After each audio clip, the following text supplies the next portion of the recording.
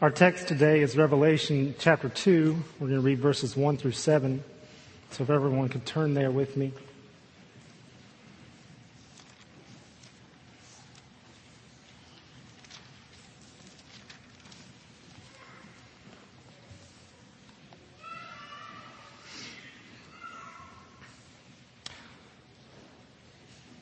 Listen to the word of God. To the angel of the church in Ephesus write, the words of him who holds the 7 stars in his right hand, who walks among the 7 golden lampstands. I know your works, your toil and your patient endurance, and how you cannot bear with those who are evil, but have tested those who call themselves apostles and are not, and found them to be false. I know you are enduring patiently and bearing up for my name's sake, and you have not grown weary. But I have this against you, that you have abandoned the love you had at first. Remember, therefore, from where you have fallen, repent, and do the works you did at first.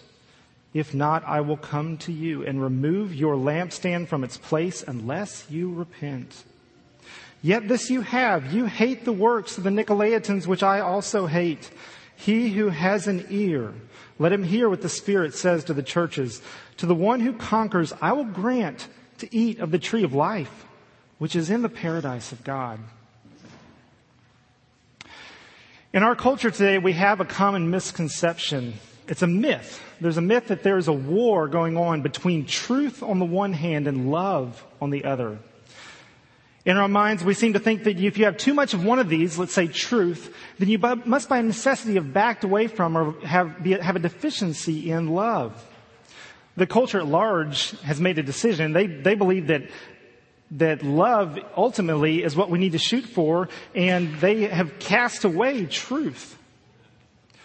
You know, according to the culture, we have to get rid of any claims to truth, any call for a standard when it comes to morality, so that we can embrace one another in loving acceptance.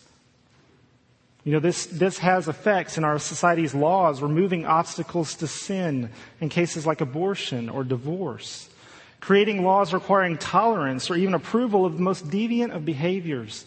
All this so that we can be a more loving society. And the decision to raise love over truth, it shows itself in a myriad of ways. It shows up in our society's education system, where we redefine families to include all manners of deviancy and sin. You know, while proclamations of holiness of God's laws are condemned as unloving and hateful, this myth has affected the liberal church. We see daily reports of people abandoning biblical doctrines in favor of women priests, gay ministers, the approval of blatant sin and blasphemy all in the name of love. And unfortunately, even we in the evangelical church have bought the same lie. Hook, line, and sinker. Now, it may not be so blatant for us. You know, we'll condemn homosexuality. We'll say, you know, that those who engage in such sin are not fit to be ministers of the gospel in the church. But we still have this belief that truth and love are at odds. We believe that what we need to do is find some sort of balance, some sweet spot where truth and love are kept in balance. Doctrine is at best a necessity, a necessary evil that keeps us from loving like we ought. You've all heard the statement, doctrine divides but love unites. Maybe do we need to stop paying so much attention to doctrine so we can come back to a healthy balance, a balance where we can be more loving and accepting. We want people to feel loved and accepted just the way they are, right? Doctrine, standards of holiness, church discipline, all things that kill love if they're not reined in and controlled. See, this church is the assumption, the background we bring to the message today, to the message to the Ephesians. We read of a church that's been throwing out false teachers left and right. They're not able to bear with those who are evil, but they've now been declared by Christ to have lost love. Oh, we understand that. We know exactly what's going on. They've become too rigid. They've started judging people so much that they forgot how to love them. What they need to do is move back to center, find a balance, stop getting caught up so much in doctrine, start loving people again. Is that how we've read this text? The reason we read it is because we have bought the lie. We've accepted the myth. Church, there is no balance to be had between truth and love. As we look at our passage today, we'll see this myth for the falsehood that it is. The context of the passage speaks against this myth. The true relationship of truth and love opposes it. So we need to look and we need to see what is it that Christ is calling his church to. For the rewards of the love he calls them to are great, but the devastation of missing the love that he calls his church to in the passage today are unthinkable. Now, before we jump into our text today to see what it is that Christ is calling his church to, we do need to gain some context. We've come to a new section in Revelation, the beginning of a section where Christ declares to the 7 churches in Asia these individual messages. There's 7 messages to the 7 churches. These messages come just after the command of Christ to John to write, therefore, the things that you have seen, those that are, and those that are to take place after this. So John begins his record. He begins declaring to the churches those things that are, and even now, giving warning and promise of those things that are to come. In writing the messages, John's going to use a standard format for each of these 7 letters, making each of them a little different, a little specific to the individual church he directs it at. So we're going to look at the format, and we're going to look at these messages as a whole to give us some insight so we can have context as we come to applying our text today. So in order to do this, in order to look at these messages, I want to come at them with 3 questions. The first one, what is said about the author of the messages? And number 2, what is said about the audience of the messages? And number 3, what is the purpose for which the messages are written? So number 1, the first question, what is said about the author of these 7 messages? To begin with, the author has already declared himself in Revelation chapter 1. When John turns to see the voice of the one speaking to him, he sees a vision of Christ as the Son of Man, that same Son of Man seen in Daniel chapter 7. So let's go back and read that. Read with me again in Revelation chapter 1, starting in verse 12. Then I turned to see the voice that was speaking to me, and on turning, I saw 7 golden lampstands. And in the midst of the lampstands, one like a son of man, clothed with a long robe and with a golden sash around his chest. The hairs of his head were white, like white wool, like snow.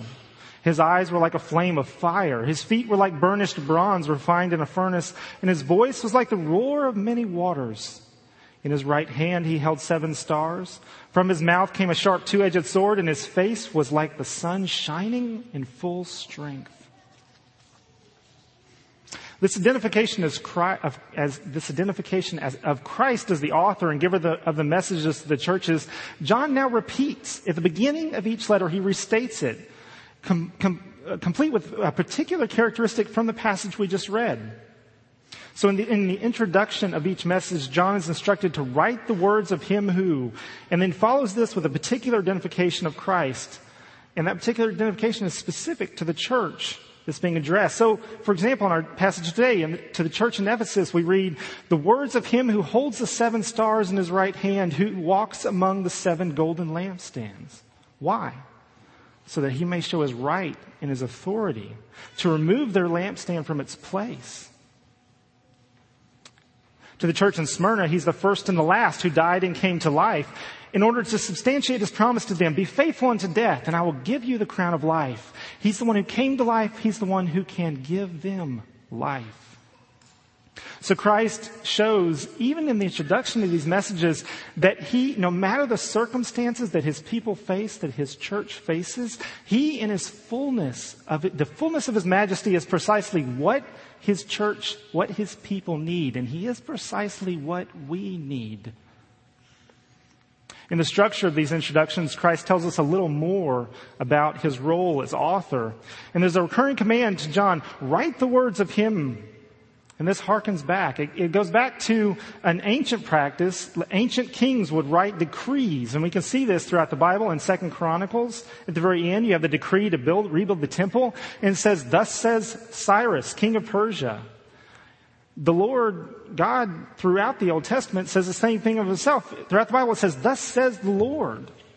So here John is told to write basically, thus says Christ. Christ declares himself to be king, the rightful king of kings. And he is giving a royal decree to his servants. He's our king, and all authority has been given to him. And I want us to see something else. I want us to see what we learn about the author as he begins the body of each address. After the introduction in which Christ announces his sufficiency and then his authority as king, he says two blessed words. They're blessed words to us. Listen, I know where you are. I know what you are going through. I know your trials, your temptations, your fears. Christ knows his people. He is the one who walks among the churches. It's the importance of seeing him walking among the lampstands. He knows our every struggle, every trial, every failure, and every success. Christ is sufficient for his people.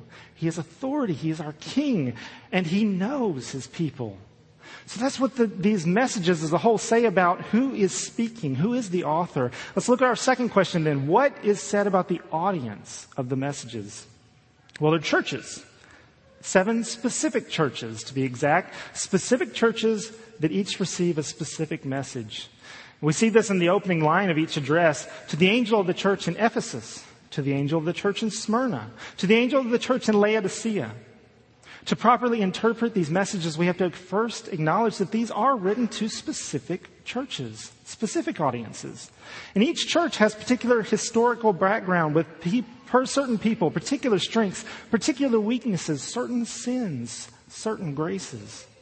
Now we may wonder whether the specificity of what is written, the specificity of these churches, does that make it difficult for us to apply these to us today? Well, we shouldn't have that question. We're used to doing this. Is common. In fact, if you look back, we do this all the time. Throughout the New Testament, we have all the epistles are written to specific people, specific churches, specific situations, and each of the authors addresses those specific things. But that doesn't mean they're not applicable to us. We just finished an entire series on the book of Romans, something that was written to the Roman church with the certain situation the Romans were in, and yet it was more applicable to us. It was as applicable as anything to us, to our situation where we are. So even though these things are specific, they are still applicable to us. But I want you to see the delight that we should see in seeing that these things are specific. Christ's words are specific. Because we don't have a God who speaks in some vague spiritual terms. There are religious tomes throughout the world of vague religious language. But when Christ sends his words to his people, he speaks specifically. We have a God who sends a gospel to all peoples, yes, but through a specific man who came in a specific time to interact with specific people.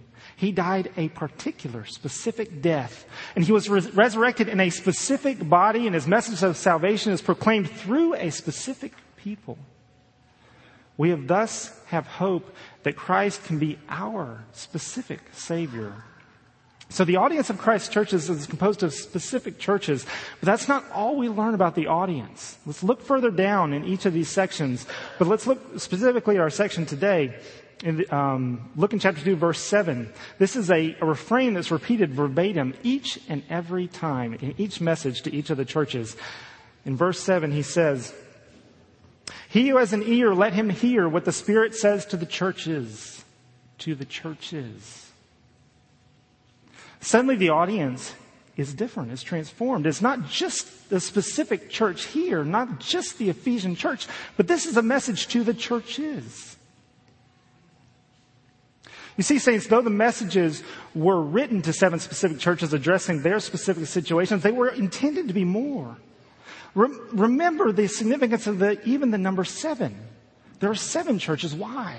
The 7 is the number of completeness, of wholeness. This is written to the whole church. Christ is speaking in these 7 addresses to his bride throughout the ages. He speaks to all of his churches. In church, he speaks directly to us today.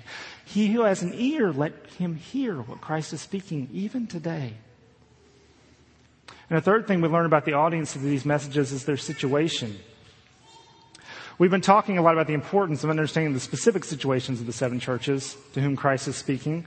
And there are a lot of specifics. As Christ says, He knows the personal situations, the struggles, successes, failures of each church. But there's a universal situation to which I'm referring, one that is seen in the refrain of each address.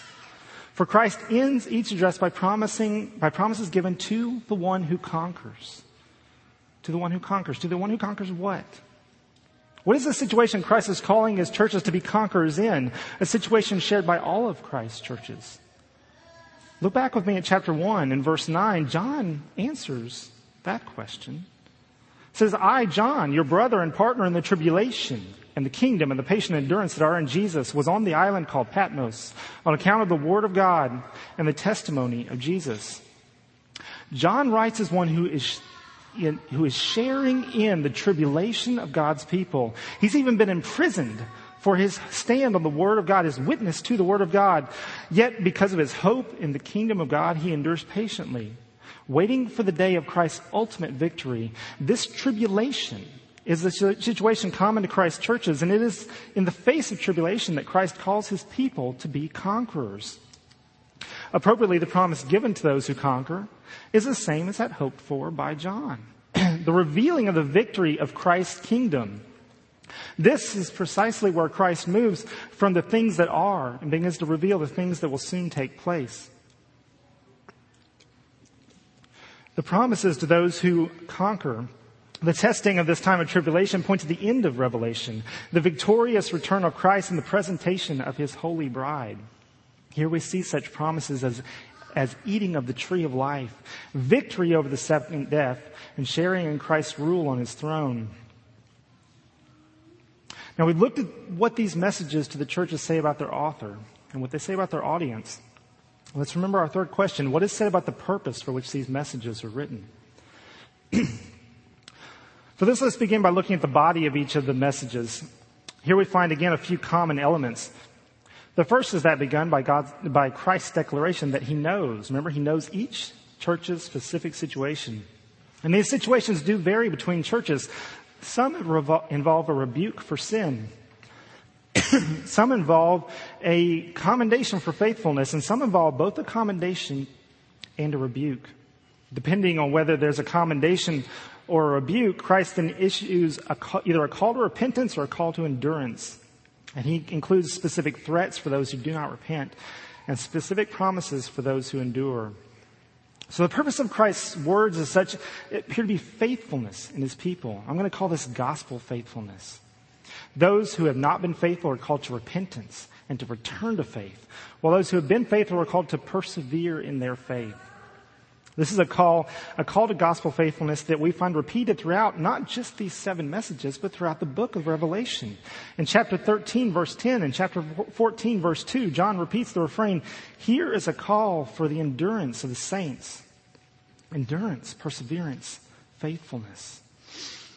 It is those who persevere in faith to whom Christ attaches the commendation, the one who conquers.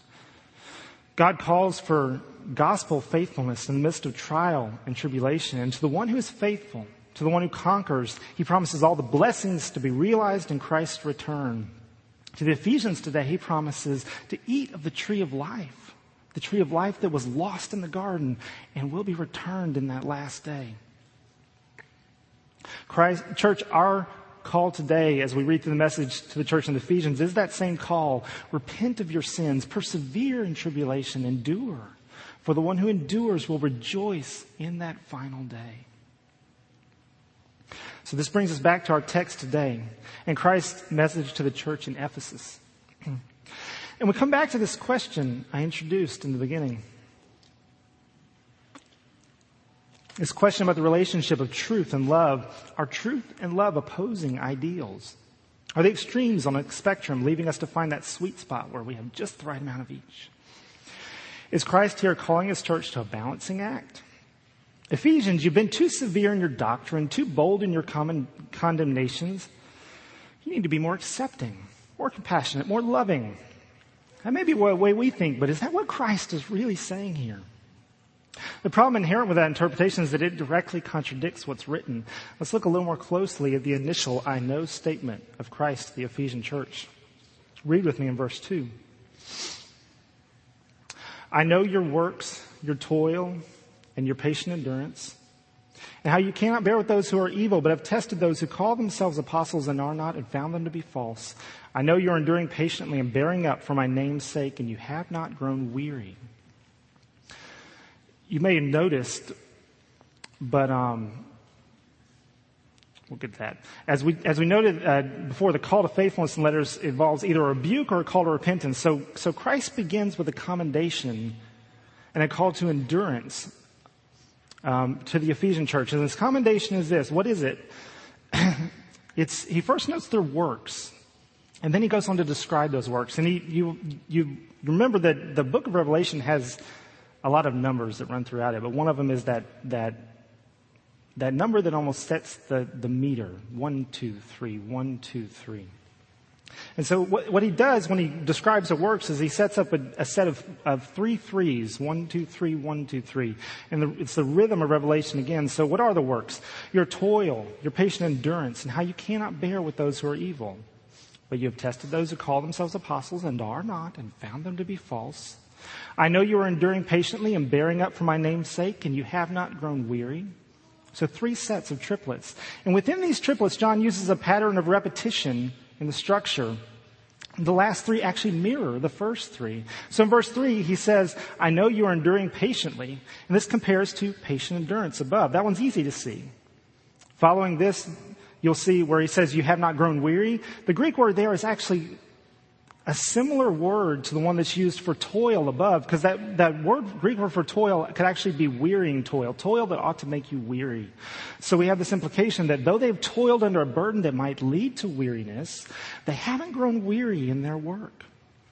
And then the third contrast is finally a contrast between the uses of the word to bear. So while the Ephesians cannot bear those who are evil, they are subsequently declared by Christ to be bearing up for his name's sake.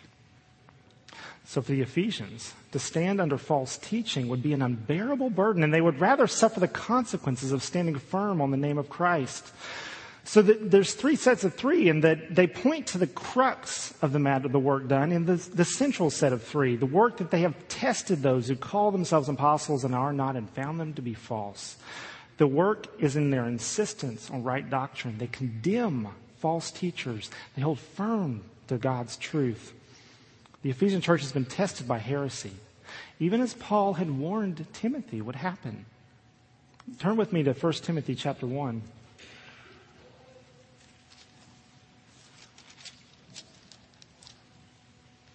We're going to read in verse 3.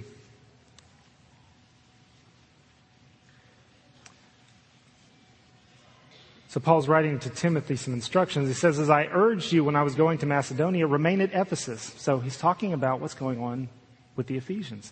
Remain at Ephesus. So you may charge certain persons not to teach any different doctrine, nor to devote themselves to myths and endless genealogies which promote speculations rather than the stewardship from God that is by faith. Paul warns the Ephesians himself when he addressed the Ephesian elders on his way to Jerusalem. We see that in Acts 20. He's in verse 28, he says, speaking to the Ephesian elders directly, he says, pay careful attention to yourselves and to all the flock in which the Holy Spirit has made you overseers to care for the church of God, which he obtained with his own blood. I know that after my departure, fierce wolves will come in among you, not sparing the flock. Fierce wolves, false teachers.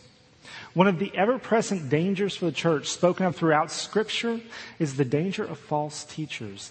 Men and women who initially present themselves as children of God, yet soon expose themselves to be peddlers of a false gospel, a gospel which denies Christ, calling for the saints to abandon their allegiance to their Savior and follow the ways of the world. This was the battle in which the Ephesian church found itself, a battle which was not without cost. You see, church, holding to the true gospel is never without cost, without trial, without tribulation. I talked about how these messages are directed to the church in the midst of tribulation. The church in Ephesus was not just sitting back, making doctrinal pronouncement, enjoying the benefits of deciding who's in and who's out. Turn with me. We'll see this. Turn with me to Acts 19.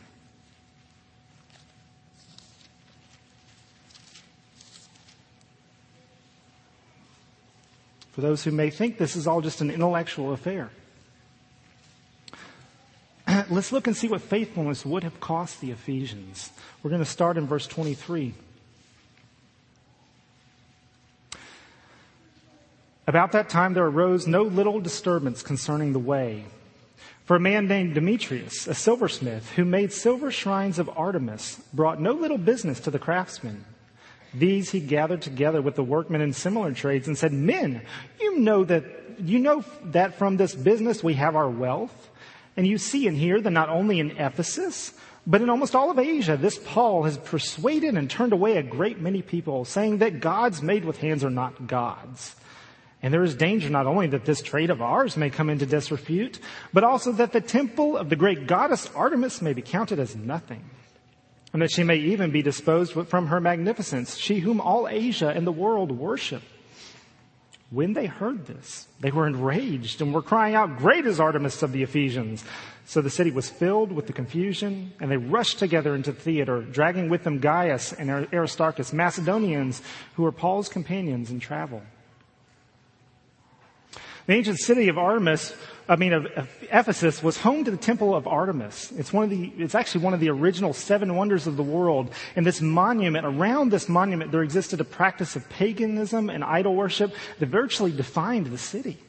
Tourism depended on the presence of the temple. An entire class of craftsmen depended on the selling of silver idols and other things to the people of Ephesus and to travelers from across the empire who would come there to worship. And it was in the midst of this sea of paganism that the gospel began to spread. And so radical was the change among those who abandoned Artemis for Christ that the whole city took notice. Those craftsmen took notice. They dragged believers through the city to likely beating and death. Now, in that setting, in that situation, how likely do you think it is, in the midst of such persecution and threat, that some people started to say, maybe we don't have to be quite as strict on this whole idolatry thing. I know, we don't worship idols. Maybe we should just be a little less vocal about it. It might even be easier to get people to listen about Jesus if we just set the whole idol worship thing to the side. We can address that down the road when we get to discipleship or something. Or how about this likely scenario? I know the food they're eating is sacrificed to idols, but we know the idols aren't real. So what would it hurt to join them in their feast? They're feasting to Artemis. We might even have a chance to be a little salt and light. And so don't tell me that things like that didn't happen. It happened then, and it happens even today. The gospel is just as offensive in our day, and it challenges a culture that wants to declare the vilest of sins to be just a matter of preference, whether it be promiscuity, homosexuality, abortion. The culture at large demands that these things be accepted, and not just accepted, but approved of. And there are people today, even in the church, who falsely teach that sin is not sin. They encourage the people of God to be more accepting, to love people just the way they are. Because after all, people are going to be a lot more open to accepting Christ if we make sure not to turn them off with all this talk of sin. Church, the people who say such things are false teachers, and they are promoting a false gospel. A gospel that cannot save. The Ephesian church refused the comforts and lies of the false gospel of their day, choosing rather to exalt Christ. In the face of persecution, they followed the instructions of Peter in 1 Peter chapter 13. Now, who is there to harm you if you are zealous for what is good? But even if you should suffer for righteousness' sake, you will be blessed. Have no fear of them, nor be troubled, but in your hearts honor Christ the Lord as holy. Christ commends the Ephesian church for their stand against a false gospel. They're suffering for his name. He says, I know you are patiently enduring and bearing up for my name's sake. Church, if we take a stand for Christ, if we take a stand for his gospel, we will face the same opposition from our culture today. The opposition's already there. Even in our land, one of the freest lands in the history of the world, we are rapidly moving toward a time when the people of God will lose jobs, money, family, freedom, perhaps someday even their lives. For the naming of sin as sin, unrighteousness as unrighteousness, and declaring the gospel of a God who says he is the only way. Church, will we be faithful? Are we holding firm now? Will we hold firm then? Christ is calling the Ephesians church. Christ is calling us to remain faithful in the midst of tribulation. So that is the commendation. Christ commends the Ephesians for their faithfulness. But he doesn't end there.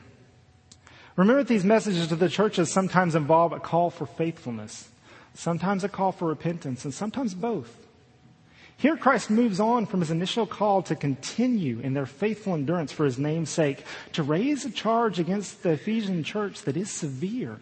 So severe that he threatens to remove their lampstand from its place. Now we'll talk a little bit more about how important that is later. But for now, I want to ask the question, what is the accusation that Christ brings against his apparently faithful church? He says, "But this I have against you. You have abandoned the love that you had at first."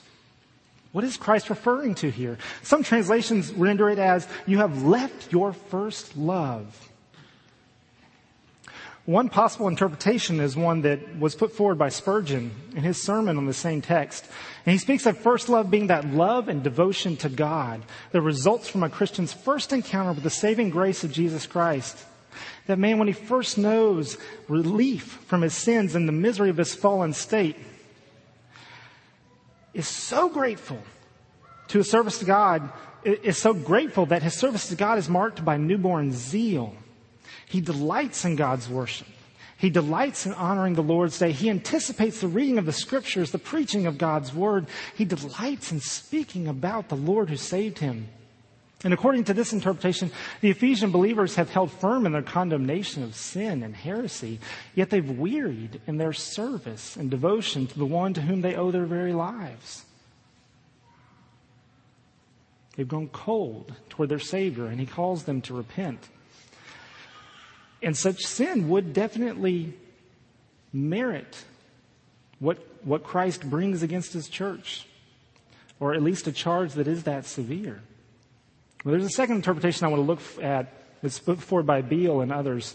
And I want to look a little more closely at this. And to understand this second interpretation, I want us to go back and understand the context of our passage. And then we're going to look at the specific judgment Christ threatens to bring down on them.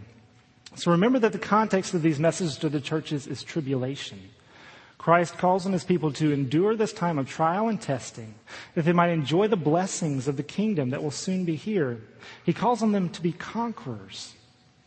We've seen how this plays out for the Ephesian church. Their stand for the truth of God's word and the holiness of his name has brought them under persecution. The result being that Christ commends them for enduring patiently, bearing up for his name's sake, and not growing weary. So context being tribulation. Now let's look at the judgment that Christ threatens to bring. Read with me in Revelation 2, and we'll start in verse 4 this time. "But I have this against you, that you have abandoned the love you had at first. Remember therefore from where you have fallen, repent, and do the works that you did at first. If not, I will come to you and remove your lampstand from its place, unless you repent." There it is. Christ threatens to remove their lampstand from its place. We've talked in previous weeks about the function of the lampstand in the temple. It's an instrument of worship. Well, there's another picture involved here that we see most clearly in the Sermon on the Mount. We actually read it this morning. In Matthew 5, verse 14, he says, "You are the light of the world. A city set on a hill cannot be hidden. Nor do people light a lamp and put it under a basket, but on a stand, and it gives light to all in the house. In the same way, let your light shine before others so that they may see your good works and give glory to your Father who is in heaven." The function of a lampstand is the lifting up and shining forth of light. What Christ says here is that unless the Ephesian church returns to the works they did at first, unless they resume the business of shining forth the light of Christ, he will remove them, just as a lump of salt that has lost its taste is worthless and will be thrown out in the street. So let's put these two things together, the context of persecution and the picture of the church as a lampstand. And to do this, I want you to turn with me back to Matthew. We're going to look at Matthew 24, and I want you to please go there so you can see this.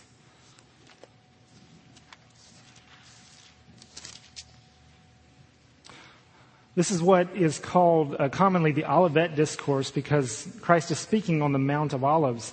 And he speaks privately and directly to his disciples about the end times, those things that will soon take place. These same things we're talking about in Revelation. In fact, much of the verbiage in chapter 24 of Matthew is verbiage we see throughout the book of Revelation.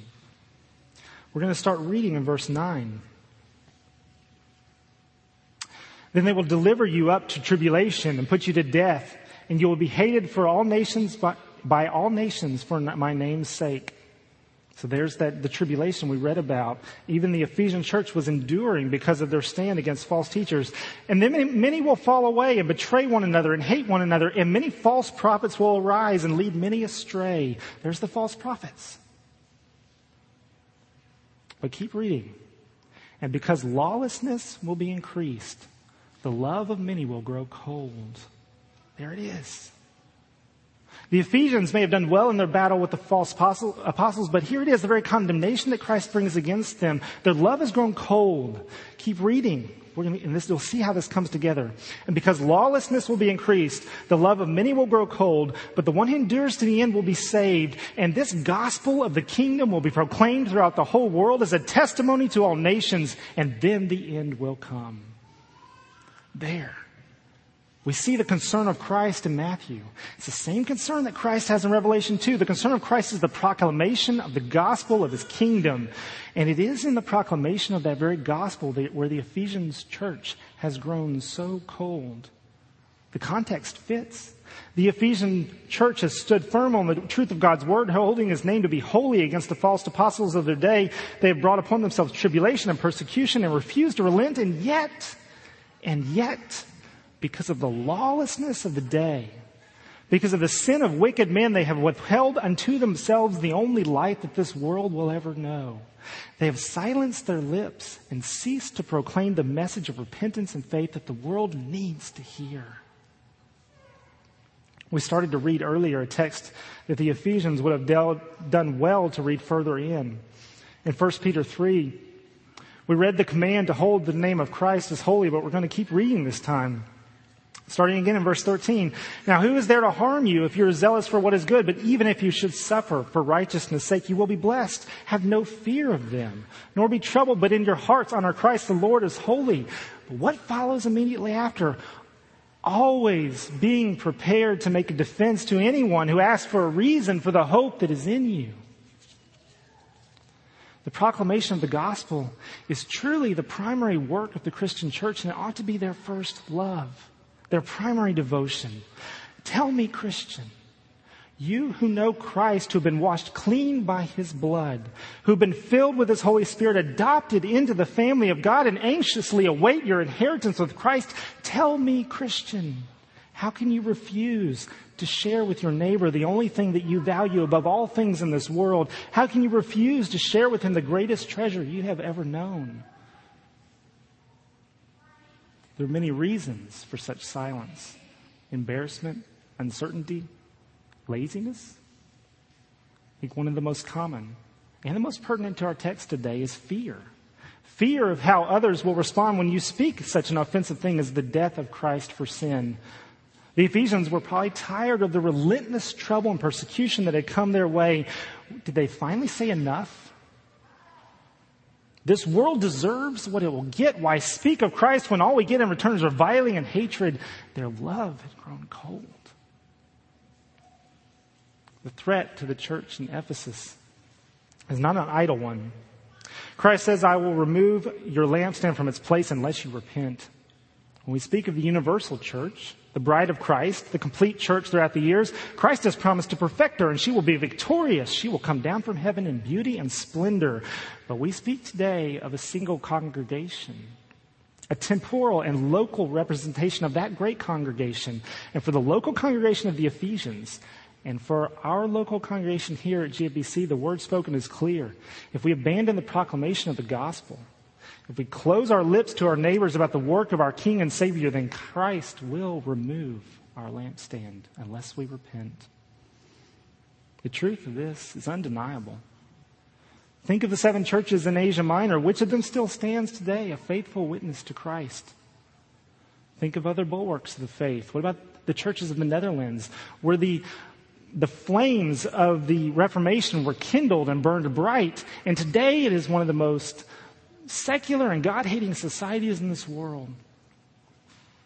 Think of Wales, of Scotland, England, America. The landscape of the centuries is decorated with the empty walls of great churches long dead.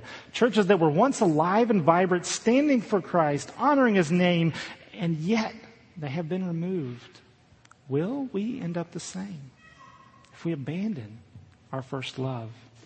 If we grow cold in what ought to be our primary work, if we abandon the proclamation of the gospel of grace, we too may be removed. So what hope is there? What's the hope for the Ephesian church? What's the hope for us today not to be removed, to be faithful, to enjoy the return to the tree of life that was lost in the garden? It will one day be restored. The hope Christ gives the Ephesian church is the same hope He gives all His churches, the same hope He gives us today. He calls on them to repent, but look, He offers a refrain. It's the same refrain given to the 7 churches.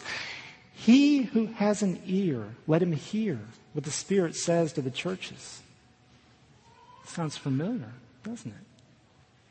Jesus repeated that same refrain throughout His earthly ministry. At the end of each parable, He would repeat it. He who has ears to hear, let him hear. It's a gospel refrain. Christ calls for those who have been given ears to hear, eyes to see by the working of the Spirit. Church, without the power of the indwelling Holy Spirit, then we will fail. We will fail in our attempts to hold firm on the faith once proclaimed. Falling to false teachers and deception, we will fail in our proclamation to a dying world that needs Jesus Christ. The only way to gospel faithfulness is to rest on and turn to the one who is always faithful. Christ honored His Father's name even unto death. Christ is the true and faithful witness. And in Him alone, will we find ourselves to be faithful.